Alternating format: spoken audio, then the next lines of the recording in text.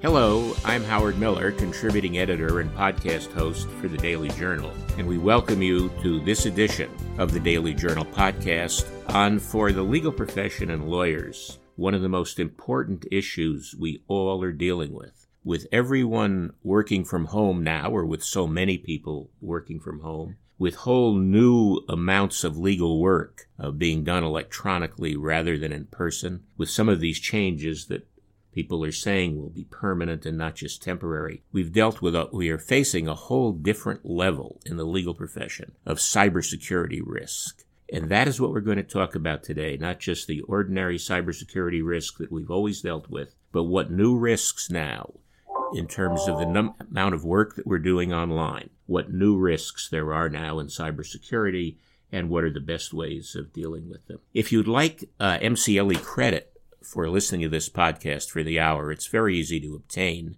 Just go to dailyjournal.com, the website dailyjournal.com, which is outside the Daily Journal paywall. It's freely accessible. You'll see a link to this podcast and to an MCLE test that you can take electronically and send into the Daily Journal, and you may obtain the 1-hour CLE credit for this podcast. To discuss our cybersecurity issues, we really could not have a better guest. Our guest today is Daniel Garrie. Daniel is the founder of Law and Forensics, LLC, a leading firm dealing with cybersecurity at all levels. He has a technical as well as a legal background. He's a lawyer, but he has a bachelor's and master's degree in computer science from Brandeis University. And for well over 20 years, Daniel has been a major force in dealing with all cybersecurity issues. He also is a mediator and arbitrator at JAMS and is regularly consulted in ongoing proceedings as well as things that he deals with directly himself in terms of all cybersecurity issues. Daniel, thank you so much for joining us. We really appreciate it. Yeah, it's my pleasure and honor. It's always humbling to have the privilege and opportunity to discuss such an important topic for the legal profession today. With everybody working from home and the courts basically going digital, there is no shortage of risks around cyber. You just need to look, and there's been, in the past month alone, multiple very high-profile hacks of law firms involving, celebrities, and from the LA with Lady Gaga's law firm. I think one of the titles got hacked, and other firms are getting hacked all the time. And it's a real risk, and how insurance works and your ethical obligations and so on and so forth. And there's a lot of reputational peril because really clients trust law firms to take the appropriate steps to manage and treat their confidential data accordingly. Yeah, and what's so interesting now is that what you've mentioned, and that's really the context for this, because it's always been a big issue, and you've been dealing with it for all these years. And law firms have always had a risk of how they manage their electronic databases and communications.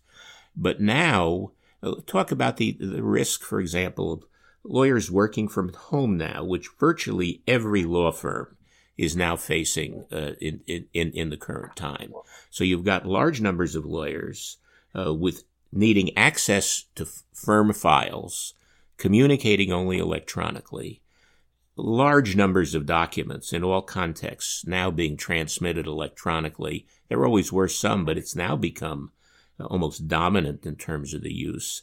And so in terms of a potential hacker, this is a target-rich environment. So let's talk about a firm that has lawyers working at home. What kind of risks are they dealing with, and how should they approach this? I think something like 40% of home networks are already compromised. Say that again. Say that again. I'm sorry. I think something. No. I asked you to say it again, not because I didn't hear you, but because I think it's so striking. 40% of home networks are compromised, or the devices in the house are compromised. I think the statistics are, a Russian hacker can get in a computer network in under 20 minutes. And there's a lot of scary things that are happening, but I think, with everybody working from home and, it's complicated. You work from home, you have your kids on your network, you're on your network, everybody's accessing everything. And, you don't have the same level of professionalism, just at the basic use of your home network, right? And who controls that? And I mean, what's going on? I mean, I think there's an attack every 30 seconds or every 45 seconds. And I mean, there's a lot of, crazy things that are happening. I think they say cybercrime is more profitable than global drug trade now. I mean, but with people working from home, right? Well, let's talk about that. And pardon me, but because I think what you said is so striking. 40% are compromised. So if we have lawyers now working from home, what should a law firm do? Is a law firm obligated in some way, or should the firm go to that home network? Because if someone, and it doesn't require a Russian hacker, these are not difficult things. If someone gets into the home network, suddenly they can get into the whole law firm with passwords and other things. So what should a firm do? I mean, law firms can take common sense steps like turn on dual factor authentication, be more aware about how they're working and securing, monitoring access. I think most law firms are aware that, I mean, every law firm is being attacked on a daily basis. If they don't realize it, then they're just burying their head in the sand. Every single law firm is being attacked and probed on a daily basis, and every single home network is being probed. But I mean, turn on two-factor authentication. But I think they should consider investing in, the law firm. Like, I think Google just said they're giving $1,000 for home furniture reimbursement. I think they give additional money for helping people secure their home networks. I mean, your home Wi-Fi, most people don't even reset their routers. So, I mean, it's not like you have to be a rocket scientist, as you said. Like, there are basic things like update your routers, make sure you're using encryption.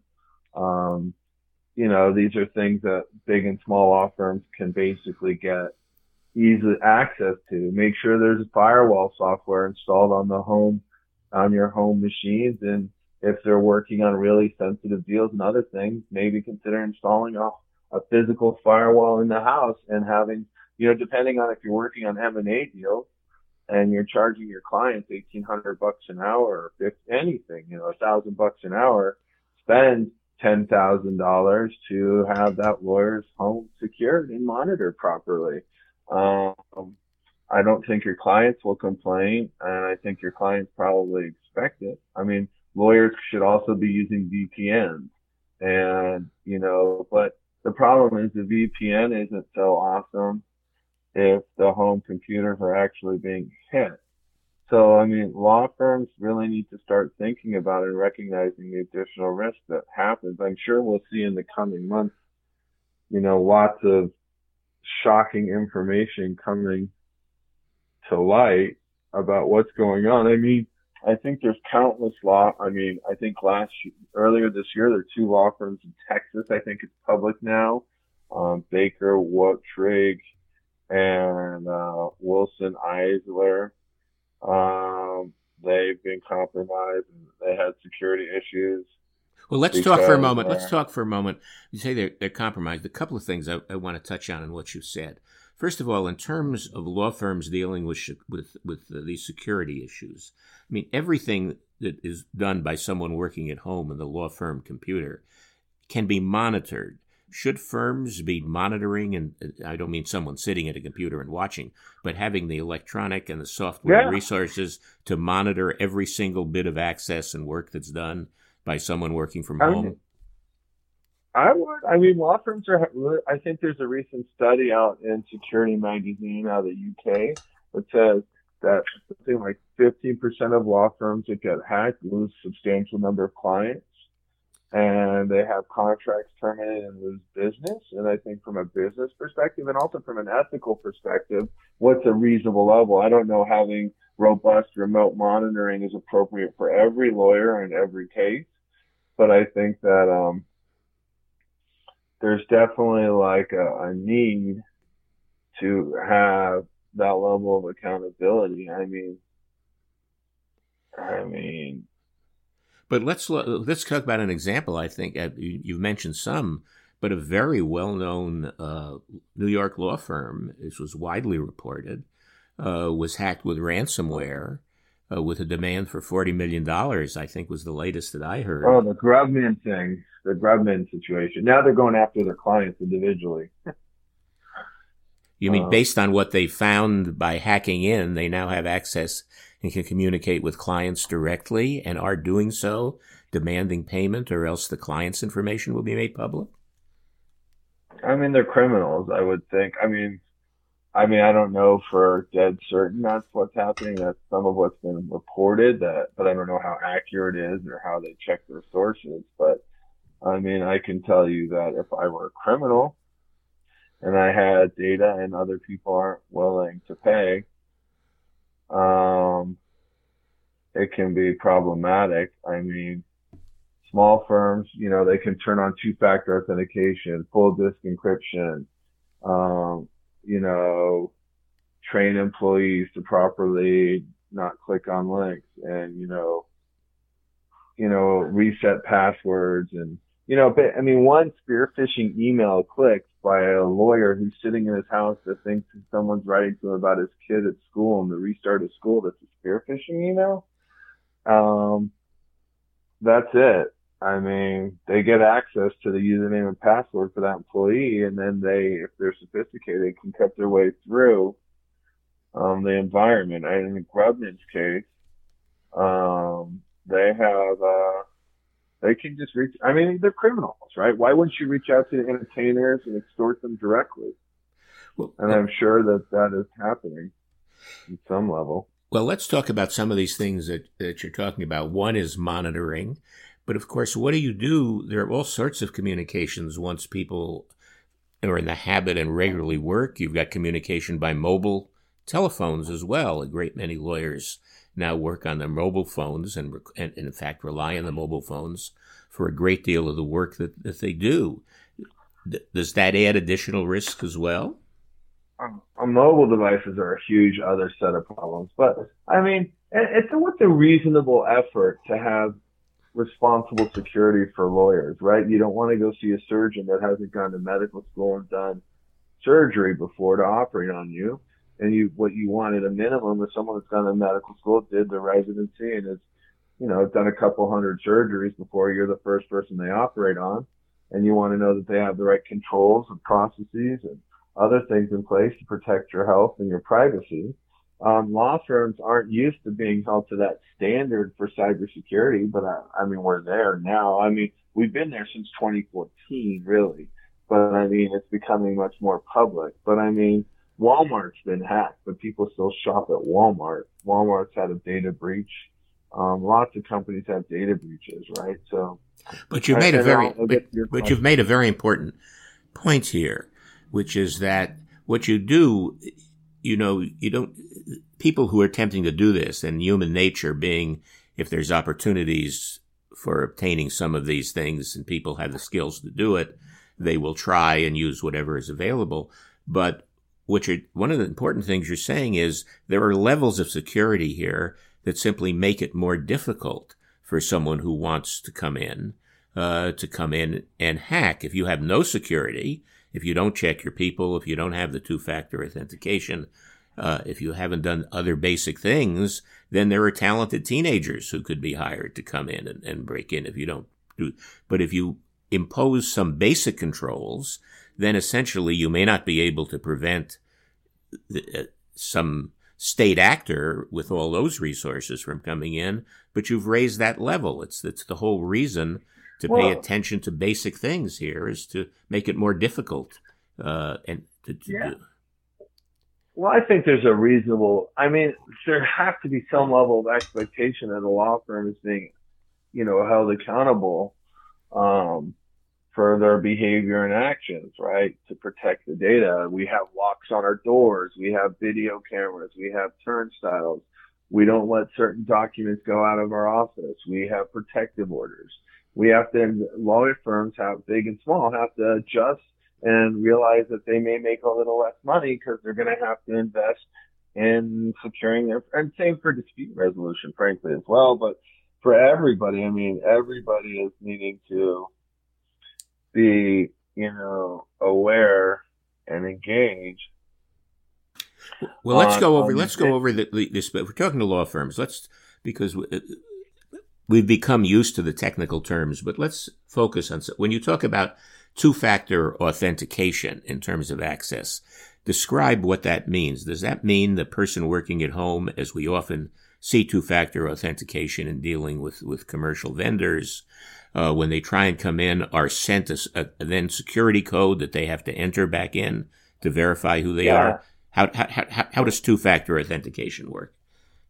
It's multi-factor authentication, and it's a way of basically going beyond a username and password, right?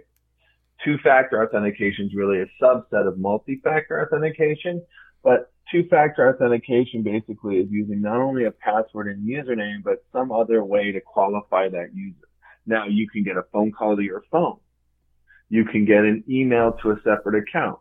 You can get a text message to your phone. You can have them call your home phone and you hit one on your phone.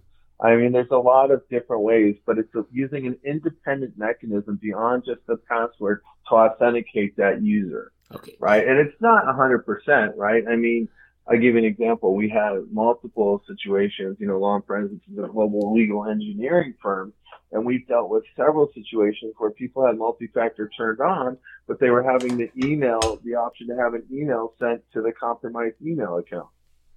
So what good did that do? So, I mean, you have to have two-factor or multi-factor authentication, but then you have to, make it and use it appropriately. I mean, and it's not so expensive. Microsoft, if you're using Office 365, can have it turned on at a certain level. I think it's E3 or E4. You can turn it on. Well, let's talk. Let's talk. I think it's important, people listening. So, really, is it fair to say that since some form of multi-factor identification, two-factor more, through a variety of things, is easily done, that really no firm should allow someone working remotely to come in simply with a password, but should have some other way, multi-factor way, to identify the person who's coming in, even if the password is used? Yeah, it just depends on how they set up and how they exercise passwords as well, right? If you require a 12-digit password and have that roll every week, the risks are lower than having it every 90 days and only 8 characters, right? Yeah. But there's no doubt that using two-factor authentication would be I don't want to say de minimis standard, because you have to set it up appropriately, but I think it's certainly a way to demonstrate reasonable security measures. But there are other things that need to be done as well, right? You need to train your employees. People already have day jobs. Lawyers aren't cybersecurity experts. You need to turn on more sophisticated mail filtering solutions. But when you're working from home, it's a whole different ballgame. You have to have better Wi-Fi management on your smart home and security platform to do it. There's a fantastic company called Minim, MINIM.co, that has a fantastic solution for helping, really easily for people to have better Wi-Fi management and security and control in their house. I think it's critical. I think if you're running a mid to small, law firm, you should spend the money. Well, there's also, you say spend the money. We've mentioned, but I think it's important to emphasize that if there are public disclosures, if there is a hack in public disclosure, or if client information is used to the harm of clients because there was a hack to the firm, and a firm could not demonstrate that they were meeting what has become a standard of care in terms of providing cybersecurity, that we could be talking about a very substantial liability risk here as well. Oh, no question. I mediate these cases. I have mediated a half a dozen law firm-based cases tied to this very issue, right? I mean, there's huge liability, right? There's a very public case with a Chinese, I don't want to say dissident, applicant for asylum with a law firm that got hacked, and I think he's suing them for $50 million in DC. And I believe the case survived summary judgment, or parts of it certainly did. So what we're talking, I mean, that's a real world example. It's a malpractice suit for a document hack. Yeah. That basically, it's a lot. I think in March, I mean, it might have slipped by with everything that happened, but the DC District Court, which is a fairly big deal, said that a malpractice suit for document hack that exposed the client information could proceed forward. And it was a fascinating opinion. I think it was published at the end of February. I'm working on memory here, but this law firm, it'll come to me in a minute, but basically said that he told them that the Chinese government's going to try to hack us. They're going to try to hack your firm. I think he told them this in 2017 at some point. I read the opinion, and he told them, like, when you take me as a client, there's going to be serious, interest by the Chinese government. They're going to try to hack it and try to get my information, my spouse's information for my asylum application. And I mean, if you read the opinion and the whatever, there's the law firm. I mean, I don't know. We'll see what happens when it goes to trial, but there's a corporate duty to protect is what the court holds.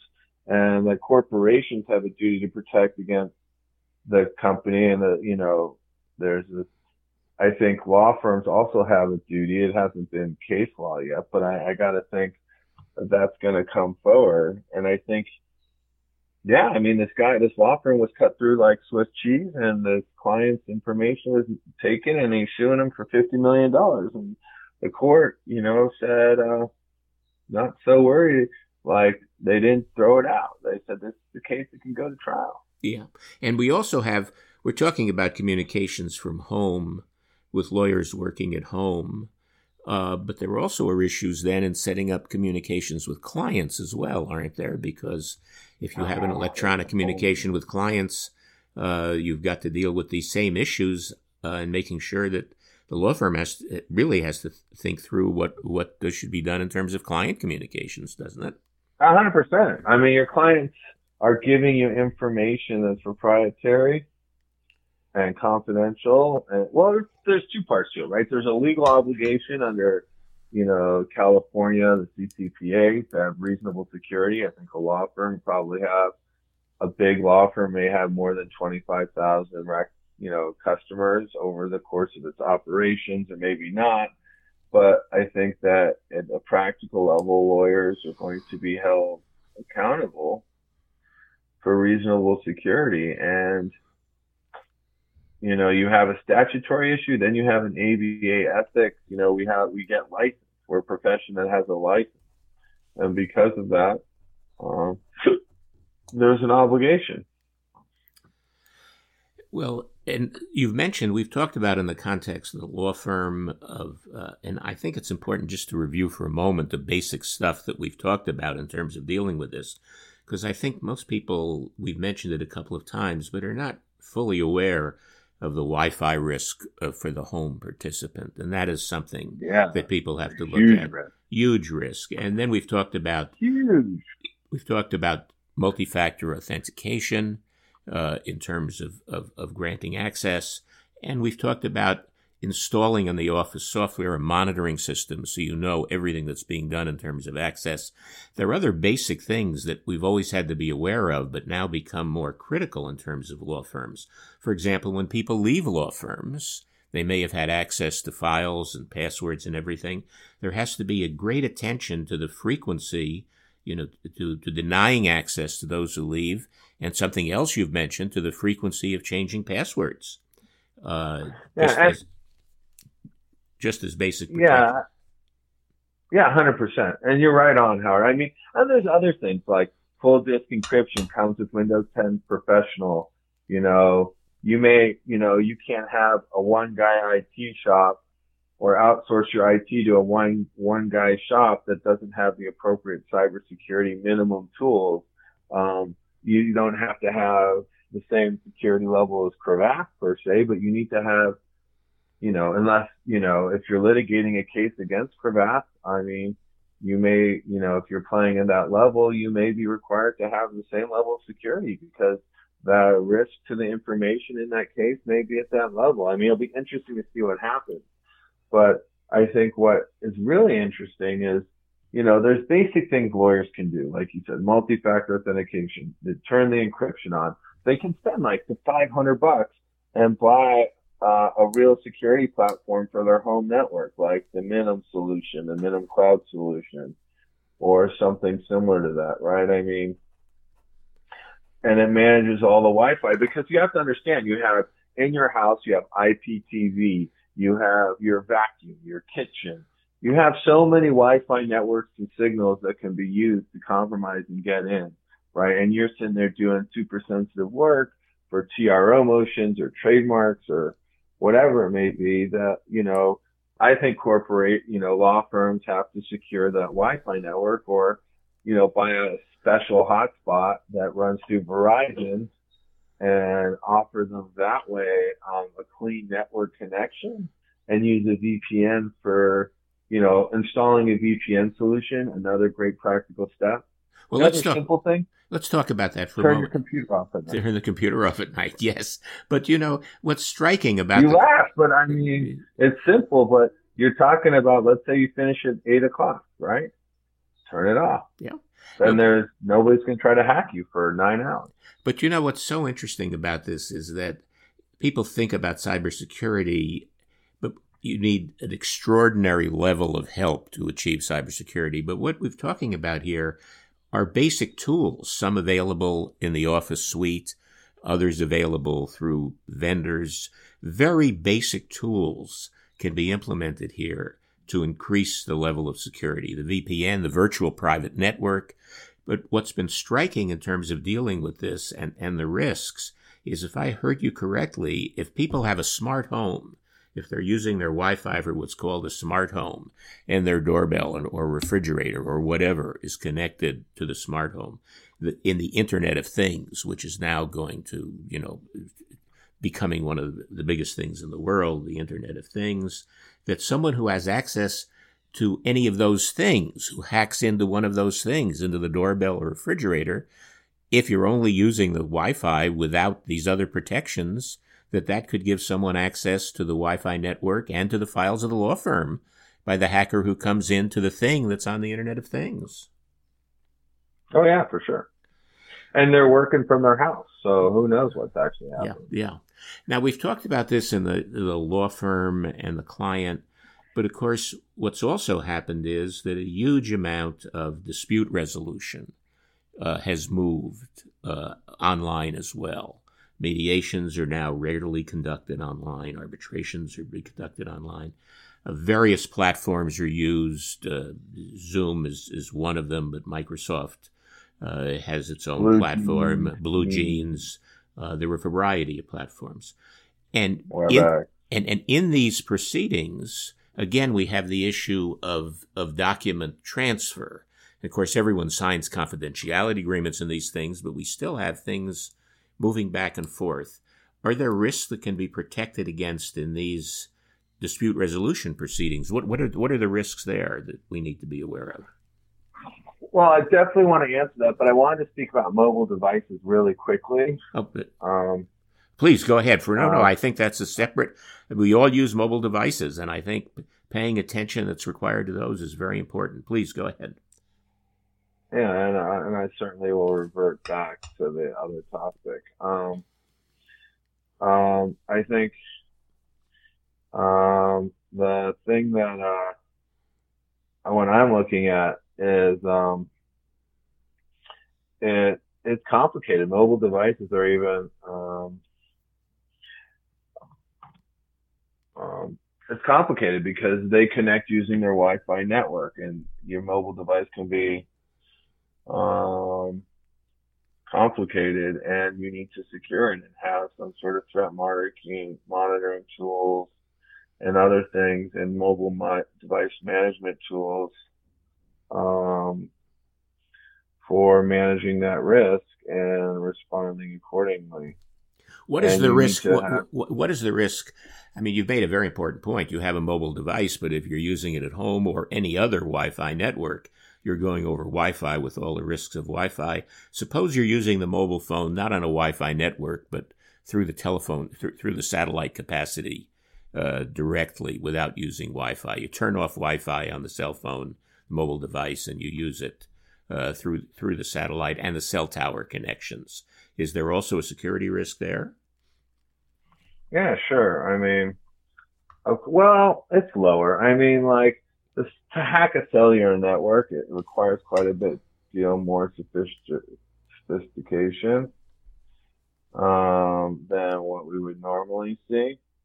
I mean, I wouldn't be terribly worried about that. Well, that's a very, but I want to pause there. Pardon me for interrupting, because that's so critical. In other words, even in the use, people have a variety of plans, and people try and use the Wi-Fi network as often as possible if they will have extra charges for use of extra gigabits in the cell phone. But this is a tremendously important point, which is using the mobile device through the cell towers or satellites without Wi-Fi turns out to be a more secure, is what you're saying, a much more secure way of communicating than using the mobile device on Wi-Fi. Yeah, I wouldn't say it's the most secure, but it's certainly a better place to be than using just Wi-Fi alone. It's complicated, but I think that, yeah, I mean, the best thing to do is put a VPN client on the mobile devices. Yeah. Well, tell us about the VPN. We've used that for it and said that it's a virtual private network, but what is that and how does it work? So what it does is it adds a layer, it creates so it's like you said, it's a virtual private network. So what happens is it basically allows people, now they're not, let's be clear, VPNs are not bulletproof, okay? A VPN is not an end-all be-all for everything, right? So it's basically that you're using a public network to connect to remote sites and other users. And I mean, because it's virtual, it gets routed through the internet to the business network. And what happens is that it encrypts all of the data when it leaves your phone or your mobile device to connect to your work network. It creates like a tunnel. The best way to look at it is like it's a tunnel from A to B, and it's completely encrypted, and people can't intercept the encrypted data. If they intercept the data, they can't read it. It's encrypted. There used to be, people would connect, using lease lines or dedicated line networks or private network connections to lease lines straight to the house. But, with everybody working from home, I wouldn't hold your breath there. And I mean, VPNs should be used by all businesses, but you should use them also for when you're at a hotel and you're using any public Wi-Fi network. And frankly, anytime you're working from home, you should be doing it. It makes a tunnel, right, from A to B, and it makes anybody that looks at that data when it's in transit unintelligible. I will tell you, though, that if the computer itself is hacked and they have a keystroke logger on the device, they don't need to hack into your communication channel. They'll just get your passwords and read it. No, I want to focus for a moment. I want to focus for a moment on a single word that you use so we know what we're talking about. You said it's not foolproof. It's not bulletproof. Nothing that we're talking about will, I think, be said to be bulletproof. I mean, if a state actor with the great intelligence abilities decided they wanted to hack into your law firm, if the United States government cannot prevent that, if intelligence agencies cannot prevent that, it's not bulletproof. But what we're talking about here is not creating something that is bulletproof, but meeting the standard of care and raising the level of skill and resources necessary to hack in, so that if there is a hack, because someone with those extraordinary resources comes along, the law firm will have done everything that reasonably could be done in terms of maintaining relations and defending against potential liability. That's what we're talking about here. Nothing, I think it's important that you use that phrase because nothing will be bulletproof, but the level required to hack in can be raised to such an extent that only a very limited number of people could ever successfully do the hack. Now, that's generally true as long as you're updating your VPN law firm. So I think there was a hack of a law firm by the crypto gang called the Rebel Gang. And here's the trick. You need to also patch your software. There's like a Pulse Secure VPN that pushed out a patch several months ago. I mean, they punch out patches all the time.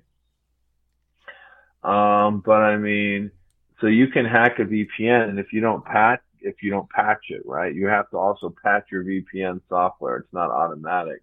So a lot of law firms, the other thing you should make sure when people are working from home is that the networking equipment's being patched properly, that your VPNs and your antivirus and your firewall on your work machines are being patched regularly. You don't let them connect if they're not properly patched.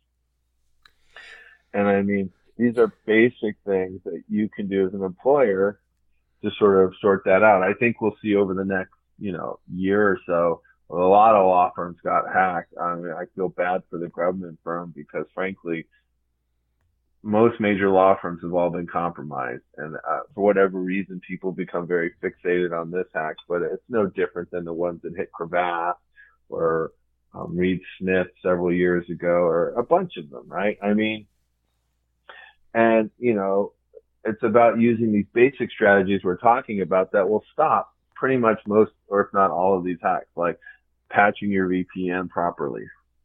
Is there software, can I ask you, you talk about constantly checking these things. Is there software that can be used that essentially will do all of these checks on a daily basis to make sure that all these things are being properly done? Yeah, I mean, yes, but it has to be configured properly. And that's where it gets tricky, right? It's sometimes easier just to have a managed service and set it up so people can't connect if things aren't properly patched. But you have to have the right people knowing how to do it, right? A lot of small to mid-sized law firms that I've worked with have like one guy who they outsource 95% of their IT operations to. And they pay him like $50 or $100 an hour to do their work. And with all due respect to those people, like, they're not trained in setting up these sophisticated systems. And there are managed services that I think are offered to law firms to help with this process. But I mean, you can do it yourself. I mean, if you're running a 5-person law firm, you can make sure that people are properly patching and you have the right controls and processes in place that these things are being enforced. But in terms of cost, I mean, what you're saying, I think, important concept. In terms of cost, there have always been a standard set of costs for a law firm. Rent, for example, you have to pay rent and employee cost. Yeah. The cost of cybersecurity has now become one of the required factors in terms of running the law firm. It's not an option anymore. It's not a luxury. It's simply in terms of the necessity, like getting physical space, paying rent, hiring your employees. You've got to pay attention to cybersecurity and what it costs in order to protect the firm and clients. That's a perspective. Well, we agree on that. Yeah. Well, me and you agree on it. Well, but I think just look at the law firms that are being hacked. I mean, these people aren't brilliant hackers, right? They're taking advantage of known vulnerabilities, right? These hacks that are happening to these law firms aren't being done. Don't get me wrong. The criminal organizations are sophisticated and can do a lot of damage, but they're not like hacking into the NSA using advanced whatever tools, right? They're taking advantage of people that don't properly patch their VPN software or their Office, clients. I mean, people lose sight that NotPetya was effective, but it could have been stopped if you patched. What is that a reference to? The Petya reference? NotPetya was, I think, to date the largest ransomware hack in the world. I think it's causing upwards of $10 billion.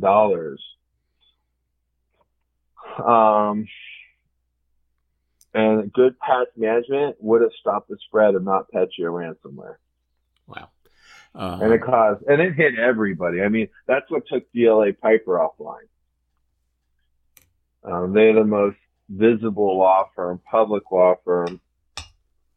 I think they're engaged in litigation about their not Petya claim at this point, but with their insurer. But I mean, DLA got hit by not Petya. Now, and I think there was like 15,000 hours or some astronomical number of time for IT overtime from not Petya alone. I'm sorry to interrupt you, but we've used the phrase often. Petya is what? What are you referring to? Not Petya is a ransomware. Okay, so that's it's the name of a ransomware attack. Okay. No, I wanted to clear that so it was clear what you're talking about, that reference was clear. But it's, I think what we've mentioned here, you say you and I agree, but I think as these things, one of the things that's happened, of course, is there's been a great interest in not having a lot of these things publicly reported. And the number of things that have happened that have not been reported and made public probably exceed by an order of magnitude the ones that are known publicly. So in a sense, I know hundreds. Yeah, and I think that's why discussion is so important, because when you realize the magnitude, the number of attacks that regularly occur, and suddenly we've referred to it as people working from home is this whole new target-rich environment in terms of getting into law firm files, that I think it will become standard to understand that the cost of cybersecurity is one of the necessary and required costs of running a law firm. So I agree. So let's switch to the dispute resolution area, because it's clear that a great deal, in order for the legal system to function, a great deal will move online. The mediation has been it's worked well in many circumstances. Some form of online work will continue. Are there special risks? Let's start with the mediation issue. Are there special risks in the software that's being used for online mediation? Sure. Well, yeah, a lot of people don't know how to use it. So knowing how to use it, set it up, install it, configure it, make sure your cameras are working properly and you're using passwords to protect the conversation is, what sounds blazingly obvious to everybody when I say it out loud, but it's quite a bit more complicated to install and operate. And I think that, again, neutrals and the lawyers are all operating from their home networks. And if I were them, I would invest in a solution like the Minimco solution or something similar to secure their home Wi-Fi networks and manage them, because, so there's two parts to a mediation, right? One is making sure that people know how to use the Zoom, right? There's a Zoom and the level of security with the Zoom solution you've got. There's HIPAA compliant Zoom, which has I don't say a much higher level of security, but I would say noticeable difference in the level of security that it provides.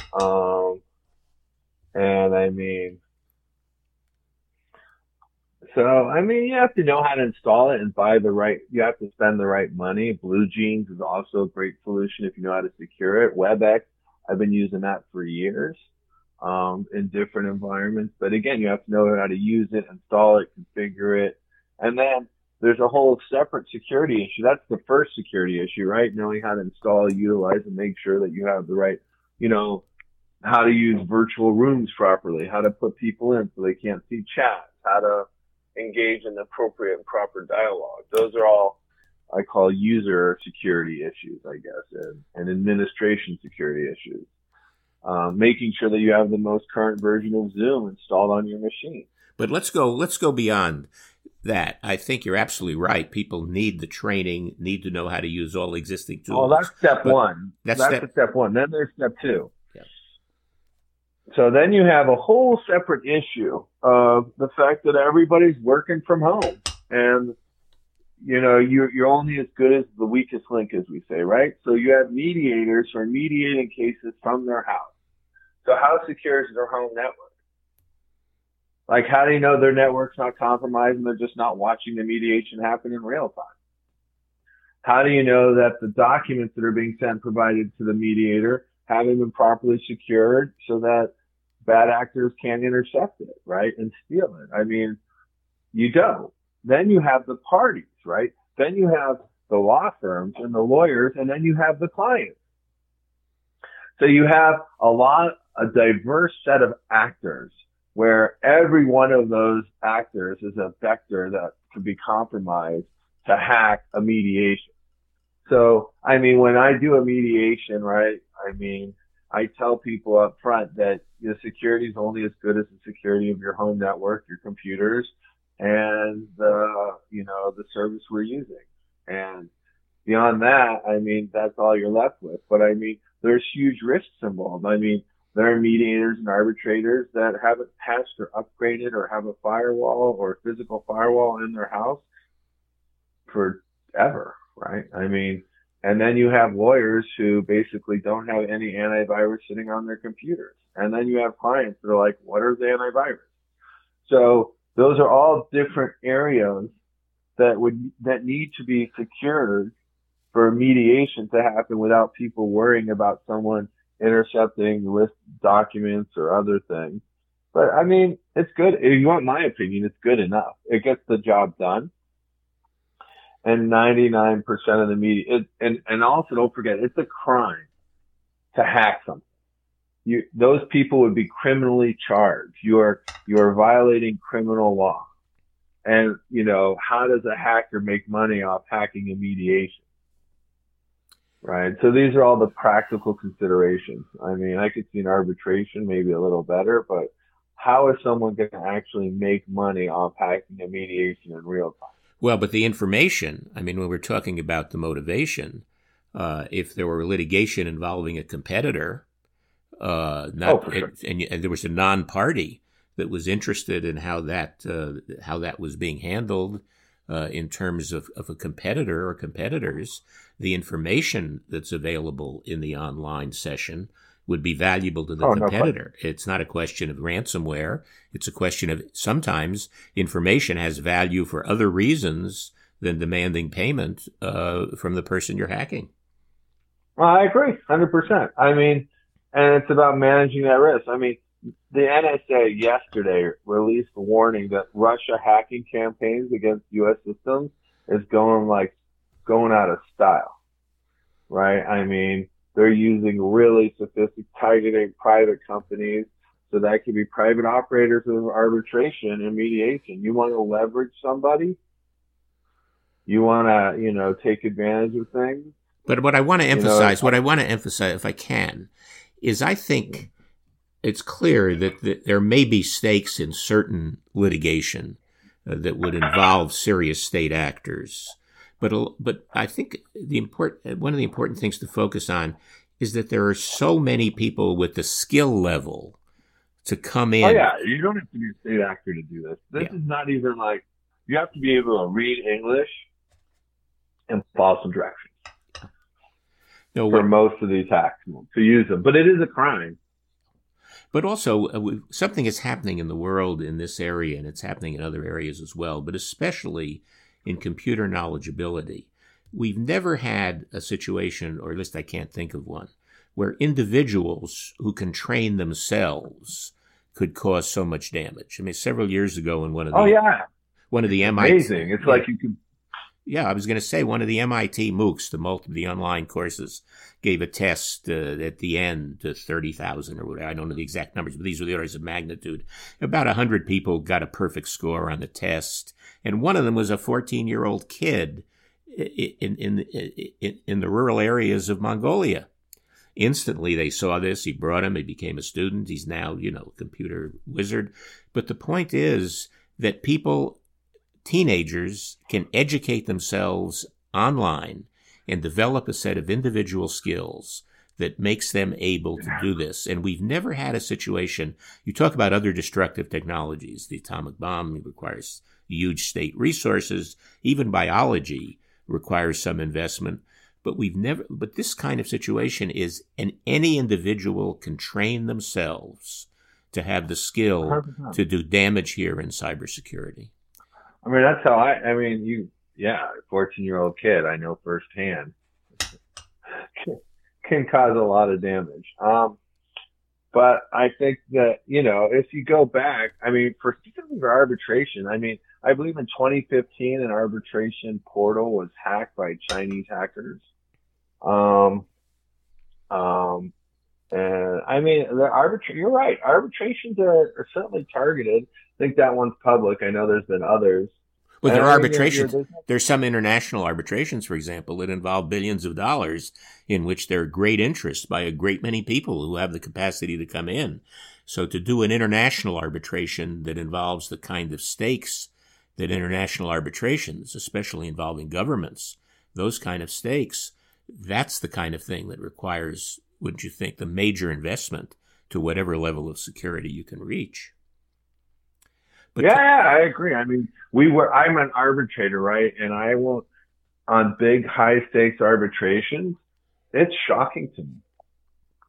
I mean, it's just shocking to me. I mean, when you look and, look at the kid today, the MOOC class, right? I mean, out of Mongolia, right? Yeah. That kid can basically, to earn a perfect score on that class, I've got to think, gotta be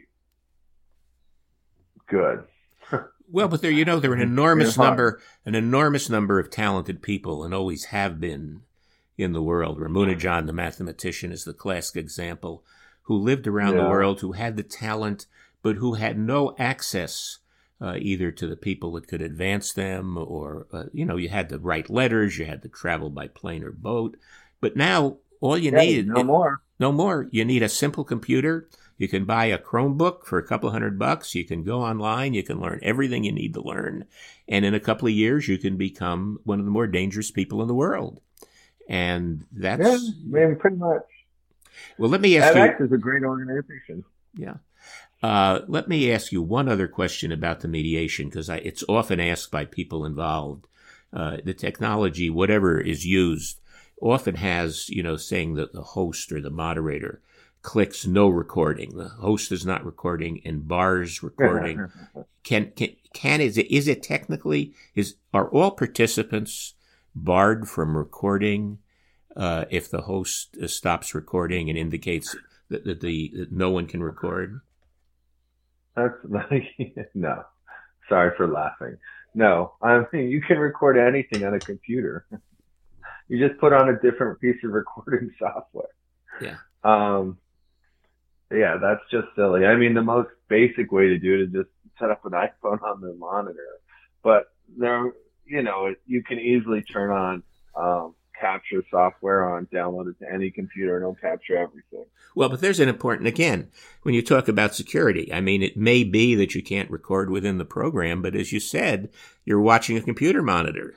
So you simply record with an external device, like a cell phone camera for images, or another software outside the teleconference software you're using that simply captures whatever appears in your computer while you're using it. But saying that brings us, I think, to the fundamental point about what we've been talking about, which is that these threats are enormous. They are real. They are happening, as you've said, every minute. They're happening to all firms. They're happening with clients. They're happening at homes. There are huge weaknesses in Wi-Fi systems everywhere. And knowledge of the threat is only step one, but step two is there are very basic tools that are available within the programs that are used for multi-factor authentication, for encryption. Basic patching of your software will increase your security posture dramatically. Yeah. This has been such an important discussion. And it's such an important discussion for what we've learned and for what we've alerted people to. I want you to know, those who are listening, that though this podcast is outside the Daily Journal paywall, there are great resources in the Daily Journal with articles. Daniel has written articles, other vast resources a treasure trove of resources on cybersecurity and other issues. If you're a subscriber to the Daily Journal, you can very simply search for anything you'd like within the archives. You can bookmark and create files of material that will be helpful to you. And I use the word treasure trove because it is a very important material. If you're not a subscriber, just go to dailyjournal.com, on which this podcast appears, or dailyjournal.com/podcast, and you will see there is a button, which by clicking a subscribe button, that would permit you to become a subscriber to the Daily Journal, and by becoming a subscriber, have access not only to this podcast, but to all the materials. I want to thank Daniel Garrie so much for taking the time to do this and to help us understand the level of risk and some of the things that can be done. Thank you.